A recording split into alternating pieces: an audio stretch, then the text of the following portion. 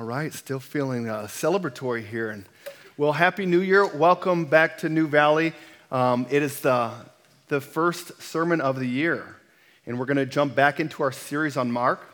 The ESV commentary says this about the Gospel of Mark. Mark composed this unit on what the disciples learned from their master so that we could learn the same lessons the disciples learned. And in this passage today, the disciples are learning how to perform an exorcism. Nothing says Happy New Year like exorcisms. All right, out with the old. So this is going to be, in a sense, Exorcism 101 today. And Mark's gospel is not shy about dealing plainly with spiritual issues. And by the end of this sermon, everyone here should know how and be equipped to perform an exorcism. And the key is this. The passage, Jesus tells us, this kind can come out by nothing but prayer. Can you pray? And you have the power. Do you know Jesus? Do you have belief in him? Prayer is a gift to God's church. It's not only a place of power, but it's a place where you enter in like a vault. You enter into the riches of God. There's a Father, there's relationship there, there's forgiveness, there's provision for physical and natural needs. So this prayer is an amazing gift that we've been given as a church, and I want to turn our hearts to it as we begin this new year. We're going to be looking in the Gospel of Mark, chapter 9, verses 14 through 29, if you'd like to read with me. Let's come to the Word. And when they came to the disciples, they saw a great crowd around them, and the scribes arguing with them. And immediately all the crowd, when they saw him, were greatly amazed and ran up to him and greeted him. And he asked them, this is Jesus, what are you arguing about with them? And someone from the crowd answered him, Teacher, I brought my son to you, for he has a spirit that makes him mute. And whenever it seizes him, it throws him down, and he foams and grinds his teeth and becomes rigid. So I asked your disciples to cast it out, and they were not able. And he answered them, O faithless generation, how long am I to bear with you?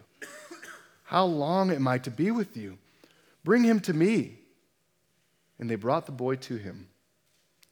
And when the spirit saw him, immediately it convulsed the boy, and he fell to the ground and rolled about, foaming at the mouth. And Jesus asked his father, How long has this been happening to him? And he said, From childhood. And it has often cast him into the fire and into the water to destroy him. But if you can do anything, have compassion on us and help us. And Jesus said to him, If you can, all things are possible for one who believes. Immediately the father of the child cried out and said, I believe, help my unbelief. And when Jesus saw that a crowd came running together, he rebuked the unclean spirit, saying to it, You mute and deaf spirit, I command you, come out of him and never enter him again. And after crying out and convulsing him terribly, it came out. And the boy was like a corpse, so that most of them said, He's dead. But Jesus took him by the hand and lifted him up, and he arose. And when he had entered the house, his disciples asked him privately, Why could we not cast it out? And he said to them, This kind cannot be driven out by anything but prayer. Please join me in prayer. We come to you, Father, in Jesus' name. Jesus, the only one who can open that vault to the riches of your presence and forgiveness and provision. We duck and enter into that rich place, and we just acknowledge that you're here with us this morning. Would you please speak to us? Would you soften our hearts, open our eyes, equip us for life in this world? It's not a safe place, but you're strong. So we come to you. Speak through me, O Lord, clearly and powerfully by your Spirit. In Jesus' name I pray. Amen. Okay, I have 4 kids. You know what that means? It means I know how to clean. I clean carpets, I clean walls, crayon off walls. I wipe toilet seats all the time. If I don't, then other things happen. But I'm a cleaning machine, and having kids will do that to you. But I have discovered a secret to keeping an ultra clean house. Don't let the kids in. Hey. No, we love them and they're worth it, so we let them in. This is going somewhere. It's the holiday season right now. My parents came in town, so grandma and grandfather come in town, and when they come in town, they always take us out to eat. Where do you want to eat? We pick one of our favorite barbecue places, and we go there, and when we're in line, one of the kids get asked, what do you want? And do you want to look on the kids' menu? No, I don't want the kids' menu. No, I don't want the adult sandwich. I want the jumbo, the big, greasy meat sandwich. So grandma and grandpa are there. He's getting a jumbo sandwich. So he gets it. And also because grandma and grandfather are there, he also gets soda pop, which we don't always do that. So he was sure to fill his cup up, 5 or so times and bright, ultra red soda pop. So we hug the grandparents and we say goodbye, we love you, and we go home and go to sleep, and then guess what? The middle of the night comes and we get a revisit by jumbo sandwich. And we go into the room and you hear the sound and you're wondering, you're starting to wonder, where's this going with this exorcism thing here? But there's a big red stain on the ground. And our usual methods that we employ to get rid of this, it's just dish soap and some elbow grease. Prayer. And you know what? Dish soap and elbow grease didn't work on this. That red dye and all that oily, greasy, fatty sandwich had some kind of crazy combination that just entrenched itself. And we employed the regular methods. We scrubbed it, dish soap, even baking soda the next level. But guess what? I just checked the stain. It's still there. And the point I'm getting at right here is this. It's that we often find that there are some problems we just cannot solve.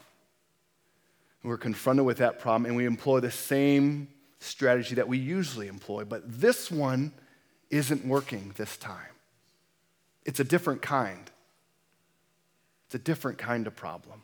And I think that's what Jesus is telling his disciples. You've run into a different kind of problem. It's one that you can't solve. So there are problems we just can't solve, and we're more or less helpless than we'd like to think. Now, I believe that many people have encountered a phenomenon. Jesus is in particular speaking about the dark, supernatural realm that influences life on earth here. And I think if we took a survey, we'd find out that more people have had encounters than we may expect. I remember a counseling class in seminary, and by the way, the counseling class, we love medicine. We love doctors. We think these things are good. They're gifts from God to live and sustain in a broken and fallen world.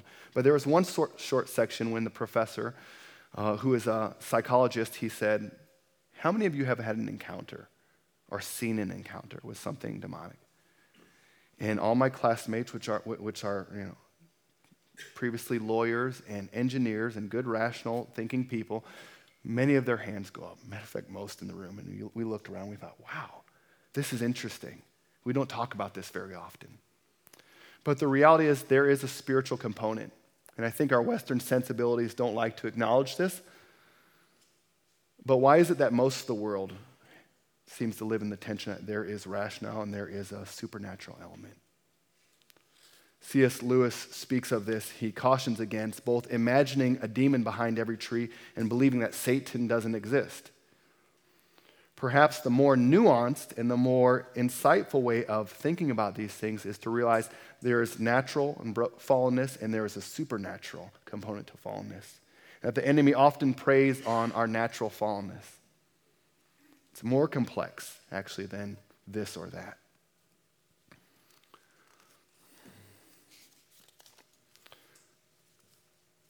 So my proposition today is for us to consider this, that since Jesus is all-powerful, we must seek him in prayer in our times of powerlessness.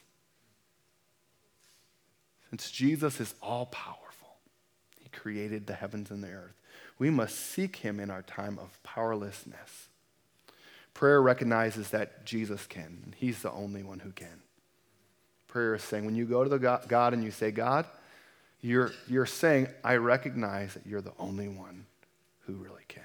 There's certain things I can do, and there's certain things I just can't.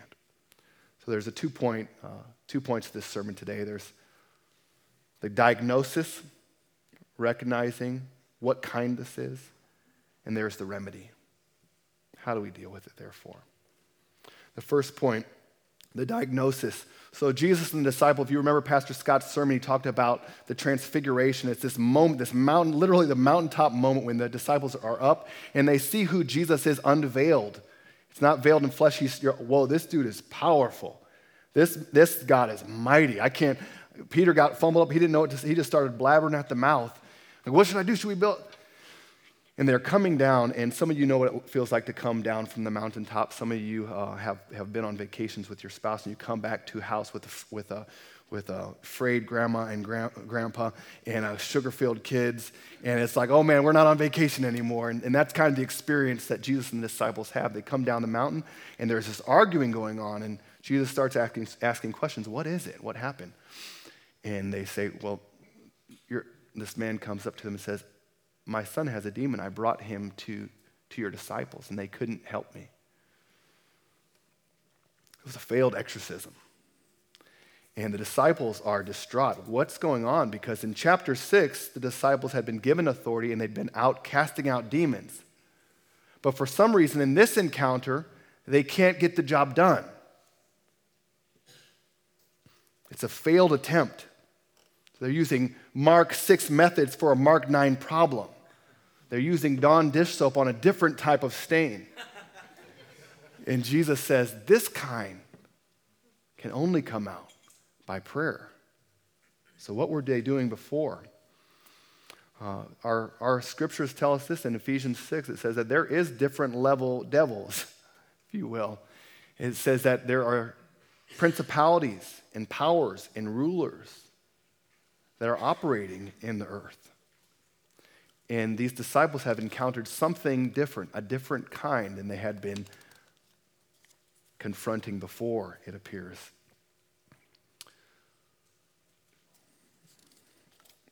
One person says this, one pastor says, it's a great relief to have something to do. We want to do things, don't we? As a church, we want to go after the problem. It's a great relief to have something to do. But it's not always intelligent just to be doing something. There's a danger in rushing into activity before we fully realize the nature of the problem. So we must diagnose it. We must learn to diagnose ourselves. When am I wrestling with something natural and wrestling with something perhaps supernatural? The disciples also, this may expose that they also were operating in an autonomous mode before. Like, I'm just going to go out. I figured out how to do this. I know how to cast demons out. And they kind of left behind dependence on Jesus. I've done this 15 times now, or I've preached for, 3 whopping years now. Now I know how to do this. I'm just going to go out and do it in my own power. And the disciples are humbled as they realize, oh my, we need to recognize that we are weak. That all this time it was only He that was in us that enabled us to do this. I remember there was a time when I was serving in a youth ministry, and there was a young lady, she asked for prayer, and I love prayer. That's what I like to get down on. In my dependence, I feel like I just need God, so I often go to prayer, and a young lady asked for prayer, and we sat down on the ground, and as I began praying for her, something strange happened.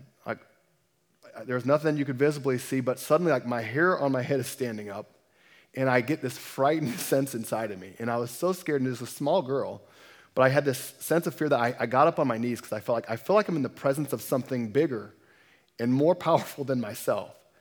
And I felt the Lord just to start to say, just start calling things out, like rebuking things. And I didn't plan on doing that. I thought we were going to have an ordinary prayer time, but it was a different kind. And out of my weakness and fear, by God's grace, I went to prayer to Him. So there's a different kind, and it's operating in our lives right now. So where is the stain right now that you're working on, that you're putting all your elbow grease into? But God's actually maybe showing you through your failed attempts that there's a need for dependence on Him, to come to Him as a child again in weakness, in humble reliance on Him. So we need to begin to learn to diagnose ourselves. So once again, doctors, science, these are all good. And Jesus is clearly showing us, you do the natural things first, but when you discover that you've bumped against this kind, and turn to him. So where are you employing those natural treatments for a spiritual need? Where are your natural strengths and your natural weaknesses? This is where the enemy likes to come to, natural strengths and weaknesses. That's where he shows up. That's what he targets. Have you made unspoken vows? I've noticed that this is sometimes where there are just demonic strongholds that can come in when you've made a promise to yourself somewhere. You haven't even spoken out loud, but I will never trust someone again. I've been hurt. I've been betrayed.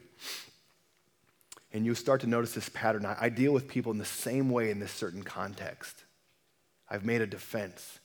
And now this thing has went from a defense to a strategy defense to a stronghold where you're being afflicted. And I don't believe that believers are ever possessed, but I think that we are fighting a spiritual battle. Look for the spiritual root of the problem you're dealing with. Why does my addiction flare up at this time? Or why is there such a tension of anger and animosity between me and this person? Why can't we just get over it? I've read the books. I went to the counseling. I've took the medicine. Why can't we get over this hump? Perhaps you're showing up to a gunfight with a knife. This kind. And this topic may seem a little frightening to think about. Is this real? But I want to encourage you, Christ is greater. Christ is so much stronger. We have no need to fear. Matter of fact, do you know what scares demons? Jesus. One of my children who has struggled with fear at night, I said, let's look in the Bible. Let's see what happens when real demons encounter Jesus. And it's the same thing every time. Do you know what happens? Just like in this verse, they fall down. It's the first thing they do. There's no resistance. They immediately fall down and they begin begging, please don't throw me out. Please, whatever he says, they do. So there's no need to fear. Do you know what kind of scary stories demons tell around the campfire? And then the head crusher entered the earth realm as a little baby. Ooh. Do you know what kind of movies they watch on Netflix around Halloween? Passion of the Christ. That's our future. And it's funny, but it's true. There's no resistance to Jesus. Now, we do have to prevail in prayer. We have to continually come to him, but you have to remember that greater is he that's in us than he that's in the world. But I'm not Christ, so this is intimidating. Christ, obviously, he has a perfect record, but I don't. So what do? We need him. We need the remedy. So point 2, the remedy. And the main point in this is dependence on Christ in prayer. In verses 17 through 23, you see the Father talking to Jesus. Do you know essentially he's praying? It doesn't sound very spiritual or pious. He's not using thee and thou and all this kind of flowery language that we like to do when we pray in front of others. He's saying things like, if you can. He's saying things like, your disciples failed to do it. He's frustrated. And he brings it into his prayer life. It's an example for an authentic prayer, for authentic community with God. Is prayer really strong enough, though? And I think we often think of like exorcism. It needs to be like a priest because, there's the movies and all the things. Like, it has to be a priest or a pastor. But do you know who has the power to do an exorcism, really? It's the person who lives in a prayerful relationship with God. It's the single mother who is overwhelmed. She's up to her ears. She's in over her head with changing diapers and trying to manage a house and finances. And she's so stressed that she has no other help. Maybe not even her husband. She cries out to God, God, will you help me? I need you every minute of this day. How am I supposed to raise a sinful human being when I'm a sinful human being? It's a single mother.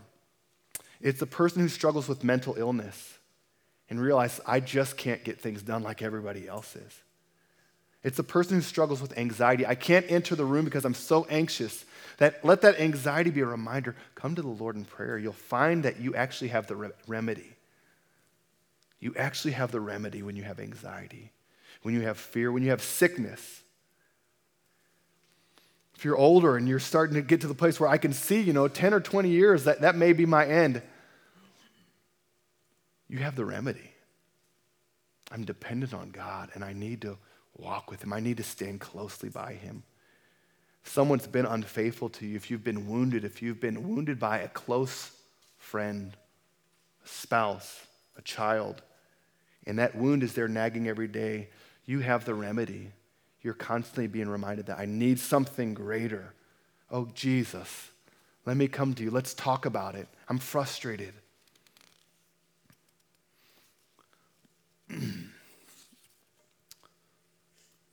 So we need to come to the Lord.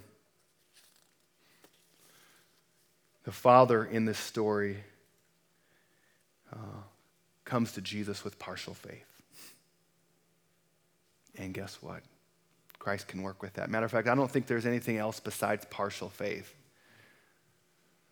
There's a scripture that says, Jesus, knowing us, he says, if you just have the faith of a mustard seed, you can move mountains. Partial faith. We're plagued with partial faith, but partial faith is accepted in the kingdom of God. So Jesus responds to the Father with partial faith. What else can we bring when we come to the Lord? Confession. The Father confesses, I believe, but help my unbelief. I have unbelief in me. So we confess to the Lord. That's powerful. That's the remedy. Confessing that you're wrong. We often want to cover up and show, no, I can do it myself. But when we say, help me, the Lord brings strong support. Regular communication. What would happen in your natural relationships if you didn't have regular communication? If you didn't talk to your spouse about once a week. If you didn't talk to him except for when you're in trouble or when you really want something. Christ is more gracious than our spouse, but think of the riches that happens when you talk to him regularly.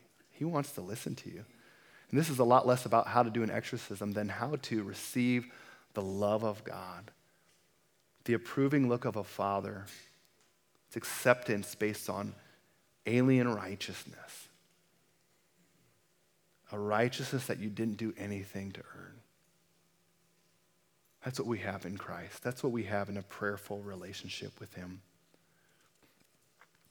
Another thing I think that we can learn from this Father and Jesus' exchange is whatever emotions you're experiencing outside of prayer. You may think, well, I'm not a praying type. But do you have emotions outside of your prayer life? Bring those in. Anger, frustration. Some people even need to just yell, God, I don't understand. I really am struggling to believe you right now. How could this happen?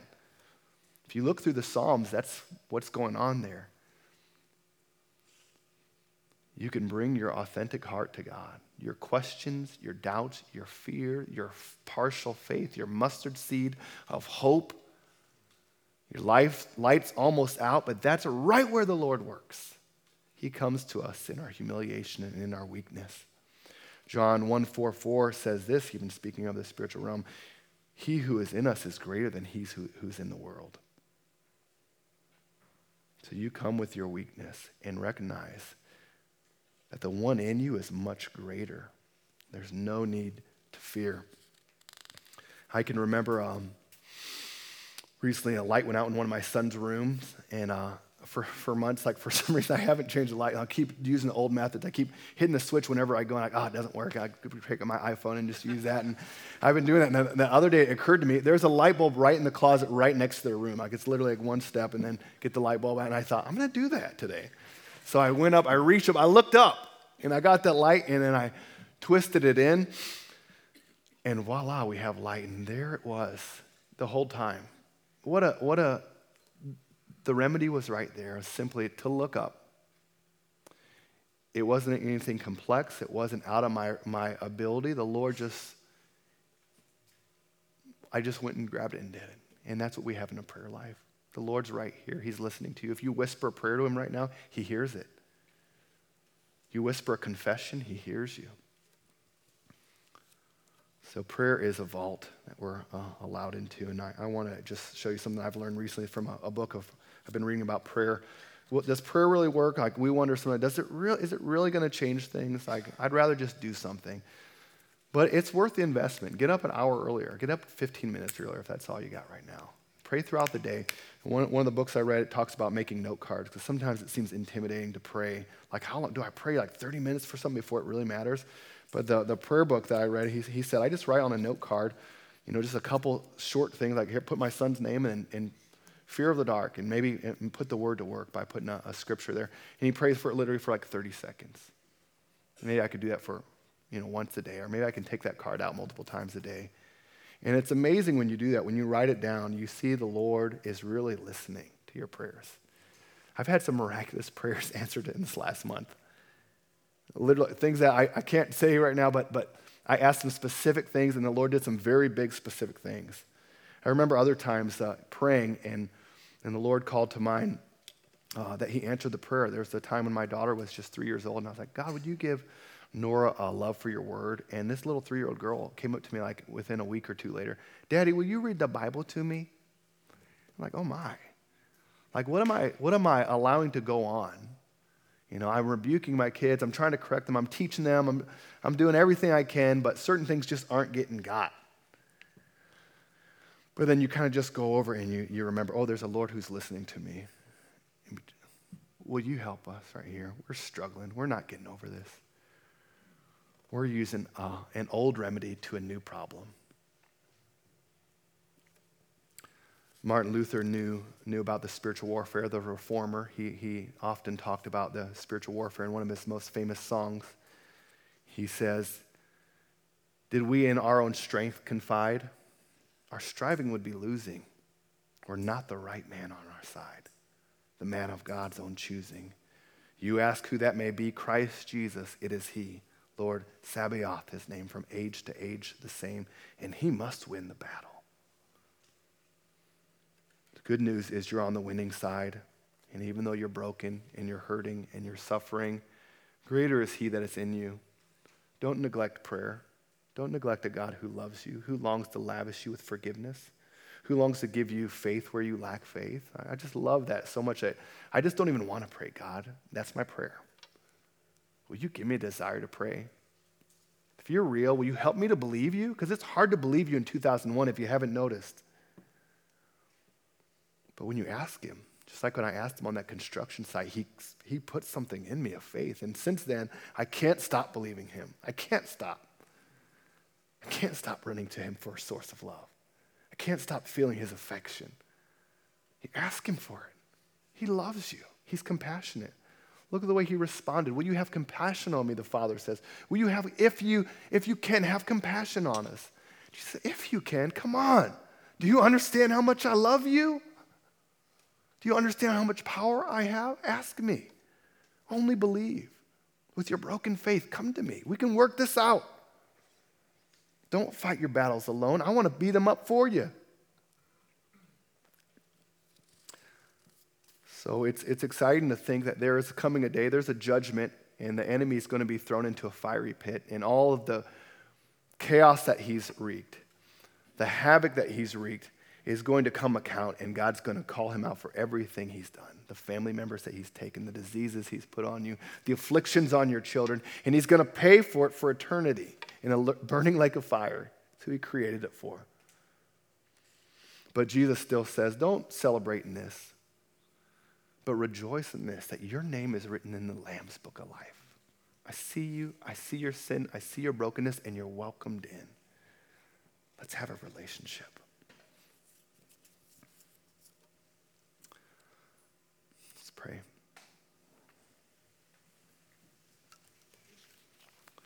Lord, we come to you. We want to respond to your word. Thank you, Jesus, for speaking so clearly and so passionately in this passage. You're speaking to us today, and you're telling us, just as you told your disciples, talk to me. I'm with you. I see that the world is difficult and dangerous, but I want to help you. Would you fill us today by your Holy Spirit with a sense of our dependence on you, to remember that there's certain things we just can't do on our own? Would you also fill us with a desire to pray, to cut out time in our day, to pray to you throughout the day, to meditate on your scripture. Your word says that when we do this, we'll be like a tree planted by streams of water. But we can only do this if you help us. Help us, Lord. We ask in Jesus' name. Amen.